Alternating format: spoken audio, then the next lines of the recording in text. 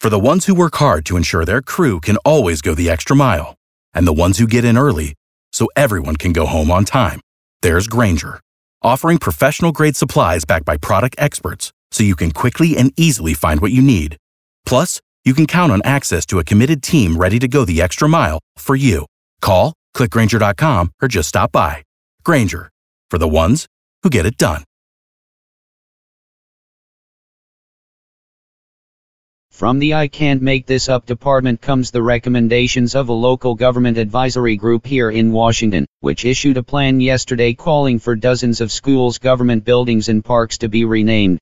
The review was started after the Black Lives Matter protests over the police killing of George Floyd earlier this year, and would strip the names of presidents like Wilson, Jefferson, Tyler and Monroe off of certain buildings. The report even suggests renaming or moving a series of 8 federal monuments, including the Washington Monument and the Jefferson Memorial, but that seems very unlikely to happen.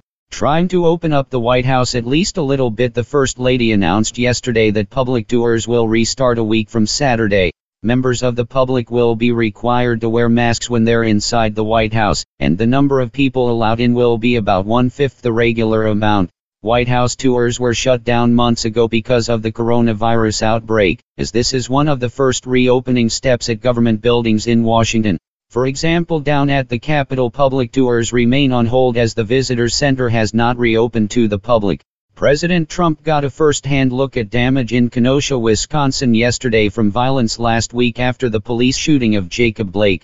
The president told reporters he does not believe there is a problem with systemic racism when it comes to police, as he again said police are under pressure and sometimes make the wrong decision. In explaining that, the president compared police officers to golfers, saying they sometimes choke under pressure. The trip was another opportunity for the president to emphasize his campaign message of law and order, but Democrats say it makes no sense for the president to say he should be re-elected to stop violence occurring while he's in office. Without the ones like you, who work tirelessly to keep things running, everything would suddenly stop.